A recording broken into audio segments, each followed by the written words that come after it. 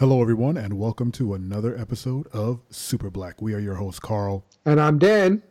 and today we are going to cover one of my favorite books in a long time. I'm showing my hand early, Bitterroot, Volume 1. I hope you guys had a chance to read it. I'll give you a little spiel on what the book is about in case you haven't read it, and then Dan and I will hop into our thoughts. I gave my thoughts already. In the 1920s, the Harlem Renaissance is in full swing. And only this, Dan, before I do this, how do you say their last name?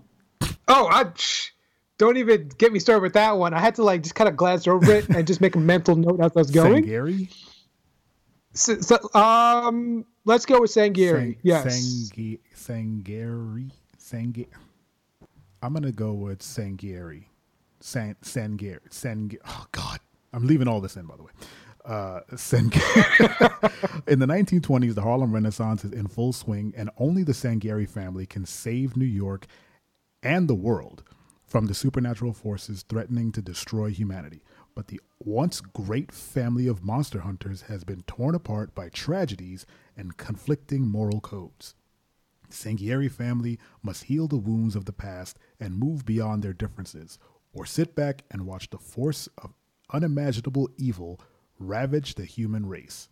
Well written by David F. Walker and Chuck Brown, and I was completely blown out of the water by the art by Mr. Sanford Green. I mean, I was a big fan back when he's doing the Power Man and Iron Fist book, and he definitely stepped up his game in this book as well. It was beautiful, and we spoke a little bit off air about it.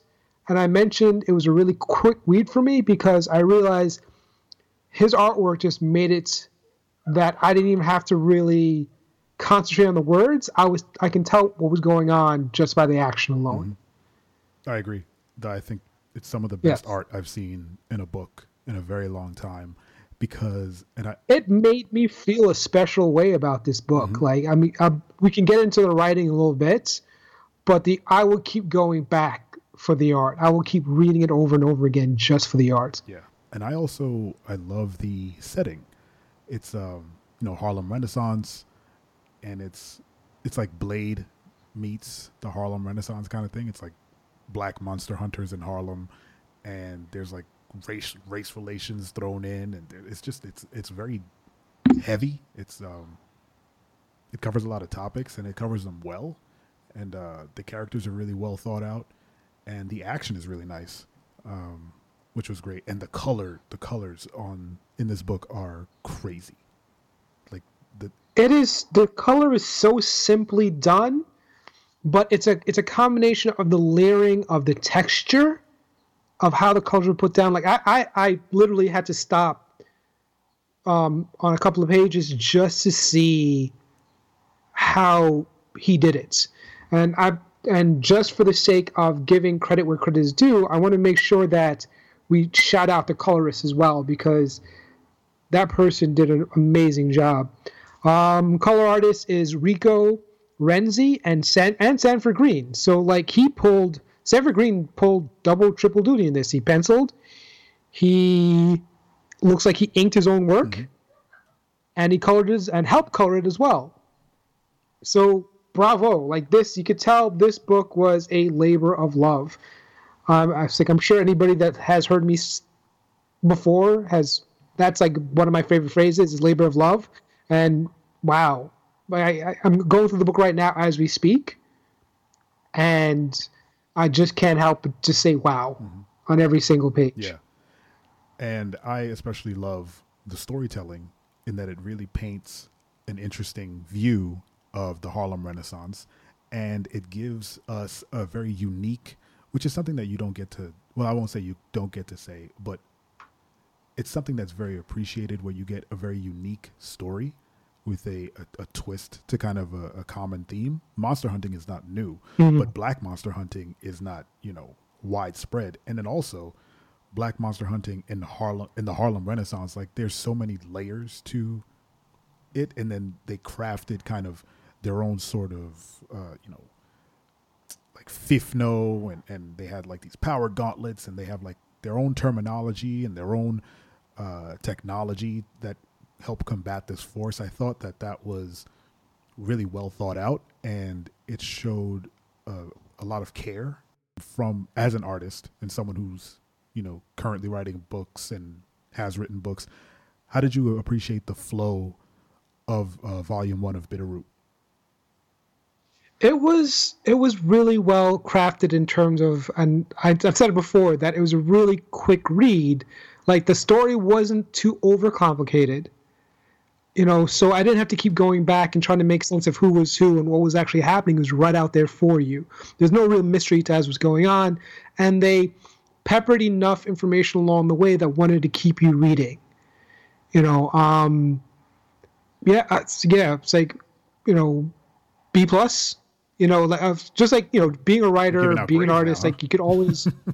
Well, I kind of have to, because, just for the sake of being completely honest about it, like the art kept me going back. The writing towards the end, I wasn't a fan of how the writer, and I'm guaranteed this wasn't intentional, but it felt like he was giving excuse to why evil people are evil, and so. There's an altercation with the Ku Klux Klan, KKK, and there's an altercation with just like any bigot or racist within this book. The reasoning behind why they were the way they were is because a demon had taken them over. So it was alluding to that these people were evil because demons had taken them over, as opposed to these people are evil because people can be evil. So I didn't really like that too much. But I still roll with the story because it's still fun. But then towards the end, it really felt like the writer had run out of steam a little bit. I was looking for a way to kind of end things and reveal certain characters. And I don't know if you picked up on this, but part of the ending was very much like Ant-Man and Wasp, the movie, where one of the main characters sucked into another world. Mm-hmm. And then he shows back up and realizes time has passed and he's gotten bigger, he's gotten stronger. And then they bring back the mother, who, in all intents and purposes, was that's what that the is. Wasp. Yeah, was the Wasp from the Ant-Man and Wasp, like down to the gray hair and wearing like the suit that was clearly made in that other world. Yeah. So it's like, ooh, it was to the point like which idea came first, because I actually checked on the dates, like when was this released and when was Ant-Man and Wasp released, and like this was released like a year and a half afterwards. Yeah, but the kind of lead time between writing and then art is very far along. Like if someone wrote it and then they had to illustrate it, like the writing happened a long time ago, and by that time they wouldn't have known about kind of the Ant-Man stuff, or if they did or had kind of any inkling, I don't think they had like a general idea that Ant-Man was going to do that close of a plot line. And it's not, crazy unique. Like I'm sure it's been done before, but to kind of double back just a bit and address your other point, I'll fall on the other side where I didn't mind that. I think that's the story they were trying to tell. They aren't trying to tell a story about people being bad. They're trying to tell a story about a family of monster hunters who take demons down. And the bigot, it manifests through hate. And in that setting, the people who were who had the most hatred in their heart were those who were killing black people. And like the bigots and the racists, they were susceptible to becoming demons. So I actually like the fact that the demons found vessels through hate. It's a commentary on kind of like you said, it's a commentary on people can be evil and those people are susceptible to becoming devils, which in the real world is true as well. Like you can hate so much that you become evil and you do something super evil. This one just manifests itself as a demon, a literal demon, which is the most comic book way of showing that possible. Yeah, I didn't have an issue with that. I thought it actually was fairly well done and a little nuanced as well. Yeah, as for the Ant-Man stuff, it happens. It's just I don't like the fact that the mother is basically, she could, if she was in there and it ages you, she should either be dead or super old. Like she should be as old as Ma Etta or however. They don't really explain how old she was when she went in, but she doesn't look like she was, like they talk about her like she's been lost for a while. And she comes out, you know, in late 50s, maybe. And the other dude, he definitely aged up to like mid 20s, late 20s, and he was definitely like a teenager when he went in. So the time, Yes, it's bonkers. It's a little weird, but you know, I mean, say I don't believe for a second that wouldn't get cleared up in some way, shape, or form in the next book. Yeah, I'm sure it's the first thing they cover because. Go ahead. No, I was like, I'm sure it's the first thing they cover because I mean, the first thing he comes out, he's like, "Dude, where you been?" And he's like, "We'll have time for that later." But yeah, he's this big broad dude that's just filled out completely. He's like, "What the hell?" Got stars. He got a new outfit. Yeah. He's a badass. Where he went in, he was kind of the scrawny. I don't know. How would you characterize? His name was Cullen. How would you characterize Cullen in that? I mean, he was ambitious but flawed. I don't know if there's a word. He was green. He was green in the gills. Yeah. You know, where his sister was clearly the most capable fighter of the younger group. Mm-hmm. You know, he was very much kind of klutzy and was still trying to find his sea legs. It's like Ric Flair. His son was that guy, was Cullen, and then his daughter. Hey, it is the Flairs. His daughter is the more accomplished one, and then the son was not, you know, good. So, yeah, I don't know why I alluded to wrestling, but that's how I see the world. Yeah, you're using an analogy that I don't get. Yeah, I'm pretty sure some of your I noticed would, from but your like silence that you didn't understand what I was saying, so I stopped. I was waiting to see where you're going with it. That's what's happening. I was waiting to see where you're going Do with you know it. who Ric Flair is? Of course. Okay, I mean, like I was around for that. It's like, yeah. But like in terms of, like the lineage and the family taking over, it's like nope, no clue what you're talking about. As long as you know who Ric Flair is. Yes. I can hear myself in your background. Oh shucks, that's weird. That's the first time that's happened. Hold on. Give me 1 second. Mm-hmm. Has this been happening the entire time? No, it just started. Okay, give me 1 second then. Hold on.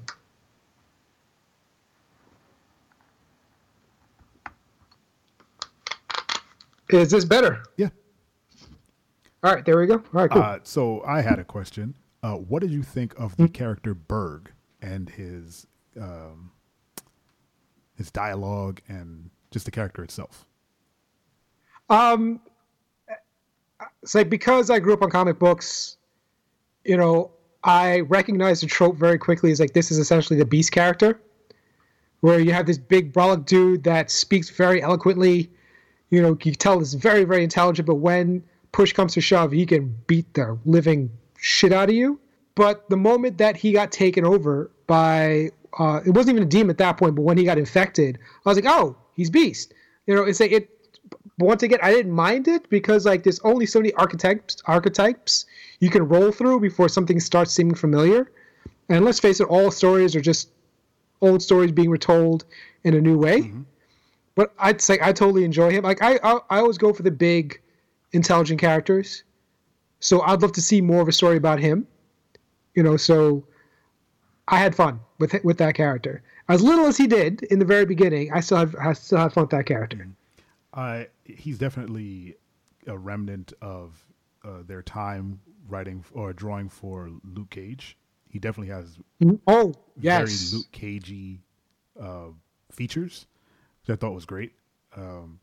I was not a huge fan of his dialogue only because I felt like they were trying really hard to make him sound smart. Like really hard. Like there were words in there I was like, whoa. The words were so big I didn't even want to look them up. I was like, I'm good. I get the gist of it. Yeah, exactly. Take it in context. Yeah, and there was in my head I was like you said, in the context of what he's saying, I know at least 2 other words he could have used that sound just as smart, and I would have known, or other people would have known. And so you're trying super hard to be very intelligent, and I don't know. It almost feels like if this is Berg's character, where he just drops big words like that to sound smart, great. But if this is the writer like flexing, then you lost me. There were some panels where I was just like, come on, man. Yeah, it's one of those things that I was just taking it, like, like you, I got caught up in words I didn't necessarily understand myself, but like taking it in context, like, oh, okay, all right, fine. It's like, I understand this character. He's he can be a little over your head, and I think that's the point. That's the point they're trying to make. Like, let's throw these not intentionally flexing, but like, let's throw these random words out here that most of the population probably wouldn't even know. So you now understand, like, oh, okay, he's super well read and very intelligent. More than the average person. Your thoughts on, and I'm spacing on the guy's name, the dude who's basically Blade. When I first saw him, I was like, oh, this is a really cool character. And then I thought back to the Venture Brothers. Yes. And how there's a character that's very reminiscent of him in there. I was like, oh, okay, all right. But once again, it wasn't something that I was like, oh, that's, they're biting off of this. Like, no, it's just par for the course. And it's still a fun character with enough mystery. I loved the fact that he took on a ward of the state. Oh, so who was funny. A former racist. A former racist, wispy, redheaded white dude. I love the fact that he turned this is not going to sound weird, that he turned a racist through fear. Almost like it was like, he's like, well, if those were your friends, I might as well kill you now. And he's like, no, I'm good. I wasn't with them. It's just, yeah, but I kind of believed when he said that line. It's like, yeah, I just kind of followed him here. I didn't realize it was going to get as bad as it did. Seeing that character pop up throughout the books, like, oh, he's still here. Mm-hmm. Like, I thought he was going to get killed. I thought he was just fodder at one point. Like, oh, he's going to get killed off somewhere along the way. It's like, no, he's there and he's staying there. I was like, okay, all right, cool. And he also ended up helping. Like, he was feeding them information, and he was his name is Ford. There you go. Ford is the Blade character, and the character you mentioned from Venture Brothers was Jefferson Twilight. Did a whole episode on him. Have a whole podcast about that guy. I love him, but I love the fact that he was just like, I might know where there's more devils for you to kill, and that's basically what kicks their journey off. I would I would read an entire series about their kind of cleaning up, people who we thought were racist, but they're actually demons, and this former clan member or whatever you want to call him is leading the pack, and the other other guy's just like murdering people along the way, like monster hunting like that. I think that'd be interesting. Mm-hmm. Do you know that kid's name?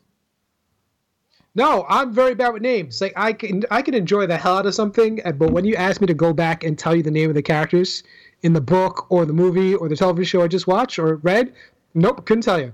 I can describe them to you. That's what I'm good at. Yeah. I'm gonna go back. Yeah, they don't give this guy a name. Well, okay. I mean, maybe that's commentary. Who knows? Maybe. If they did give him a name and we don't know it, then maybe that's commentary on us. We didn't care enough about a racist to clock his name. Moving on. Okay. I want to cover black supervillains, which is a thing that I like to think about while I'm sitting up at night about black superheroes. Who do they fight? And I think Bitterroot does a decent job of bringing one in, Dr. Sylvester. What did you think of Bitterroot's villain? He was good for the sake of moving the story along. I didn't get a feel for what his real motivation is. I guess he's angry, but there's not enough backstory. But I think that's on purpose because he was there to bring everybody together. Like that was his goal of like, all right, so the characters has been established. We need a reason for them now to come together and show how good they are kicking ass. And he did his job very well. I'm sure as the story goes on, they'll get fleshed out a little more, but I'm not upset that we were given more of him. Mm-hmm. And by the end, he was some sort of amalgamation of the demons that they were fighting and his own sort of concoction, it seemed. Like he was suppressing some sort of monster inside of him. And by the end, he's just like this hulking I don't know, floating demon man, like he like some No, some yeah, sort of djinn.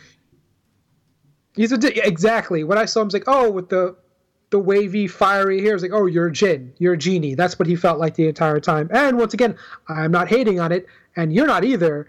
It's just the connection we made. Next topic: the blackness of these characters. Dan, did you find that their blackness played a role in the story? And if so, was it positive or negative? You can hear the smile as I asked that question because it's so obvious. Like I was trying not to smile while I said it. It's such an obvious question, but let's talk about it. You have everybody had their own distinct personality throughout the book, and this is my personal opinion. It's like, yes, there are remnants. Like, they're like tropes. No, not even tropes, but yes, they're black. But I didn't look at them like that way. I'm just happy that they have brown skin, and you're telling the story of a black brown family in the middle of Harlem, and during the Harlem Renaissance. Yeah, but during the Harlem Renaissance, but it didn't.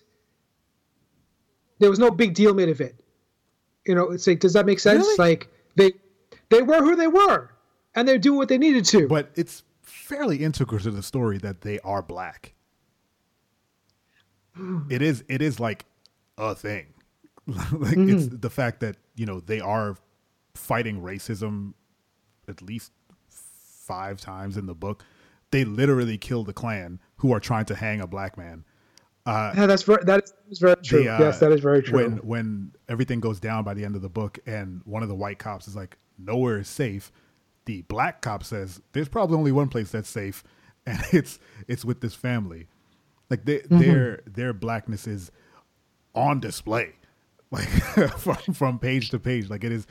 Can I? It's like I'm going to cut across you very quick, and I apologize, but there are certain points in the book, and this is not hating on Sanford Green's art abilities because he's amazing, but there was a point where I was asking myself, like, are they all black? Like there was at one point they're looking at family portraits. Yeah. Mm-hmm. And I couldn't tell. It's like, are they a family, but they come from different walks of life, and they just so happen that this group of them happen to be black? You know, are they mixed in some way, shape, or form? Because, oh man, help me with names, guys. I'm sorry. When they pulled in the uncle that nobody liked, and yes, he's light skinned, but his hair texture Enoch. was. Oh, Uncle Enoch, yes. His hair, his look, I wasn't too sure what he was. Yeah. Does that make any sense? And should that even matter? But I was just curious at that point. No, but I think you are right. I am actually looking at the panel right now. I'll put it in the show notes. Yeah, I think it was a multicultural family. Maybe I think Ma Etta was black and she belonged to kind of a multicultural. Maybe she was an orphan or something, because there's definitely some, you know, Asian people in this picture. Yeah, I think maybe Ma Etta is the black branch of this kind of network of monster hunters. Maybe that's it. Like she had her kids, and then she kept saying she was losing family members. So I don't think they necessarily. You know, I don't know. Maybe they do consider everyone who fights monsters the same way they do as family. But there's definitely probably other branches of this family who just aren't black, and which is amazing. I think it's great. I think Ma Etta taking them to Harlem and setting up, and then becoming that kind of crutch in the city fighting monsters is awesome. Yeah. It's like the moment I saw that, the first thing I thought was like, am I misreading this image? And if I'm not misreading the image, I'm enjoying this even more. Yeah. Like there's a deeper story that they're not telling just yet. And I love to see them branch out and tell those stories. Because it's like, you know, I identify as a black male, but I'm Trinidadian and my last name is O'Brien. There's a lot of different cultures running through me, you know, so that's like seeing that made me identify with the story even more. Yeah. Agreed. Yeah. I love the fact that it's not, I mean, like you said, Uncle Enoch, he's not like Ford. Like it's a nice eclectic mix of characterizations, which I think is beautiful. And the fact that they are all family in one way or another, whether it be through blood or through hardship or through, whatever. I think that's great. And like you said, that picture of whoever that family is, they made a point to zoom in on that family. Like it's intentional. It's like a whole panel of like, this is the family she's talking about, and they're not all black. That's special. But yeah, I would love to see like Bitterroot International, like where it goes. Like, is there one in China? Is there one in the Caribbean? Is there one in Japan? Are they fighting monsters as shoguns? That'd be dope. See, it's funny that you say international, because this series has drawn parallels to another book series that I love as well, called Monster Hunters International. I tried reading that. It's like it's a fun series of books where it's a family of monster hunters who get paid by the government under the table to come together and literally just fight vampires, werewolves, zombies, you name it. And there's different factions of monster hunters throughout the world. So I wonder if this is very similar, where yes, there's a family, but there's others throughout the world that also specialize in their own brand of demons and so on and so forth. I would hope so. I think that'd be really cool if there was different types of monsters that people were hunting depending on where in the geography they reside. Like maybe different portals open up in different cities and they bring out different, versions of demons or, intergalactic type things. That'd be really cool. All right, Dan, where can they find you on socials? You guys can find me at _basement_monster on Instagram. That is the only place you can really find me, because I don't post anywhere else. You can also find me at thebasementmonster.com. And if you're interested, you can purchase my books on Amazon. Right now, I have The Carnival Prince, which I wrote and illustrated. I also have The Masquerade Dance, which I illustrated for the amazing Carol Michelle for Caribbean Reads. And I have one other book coming up within the next few months that I'm going to be dropping hints to as the weeks go on. So stay tuned. Awesome. You can follow Superblack at SuperBlackOrg on Instagram and Twitter. Head over to superblack.co to get the rest of our episodes. Please support the show by telling a friend or two or three, or tell your grandmother, tell your boss, doesn't matter. We invite all people to listen to our ramblings and words. Have some fun with us. Thank you guys for listening. We will be back with a new book to read and review in the next episode. Have a wonderful day, guys. Peace. Full stop.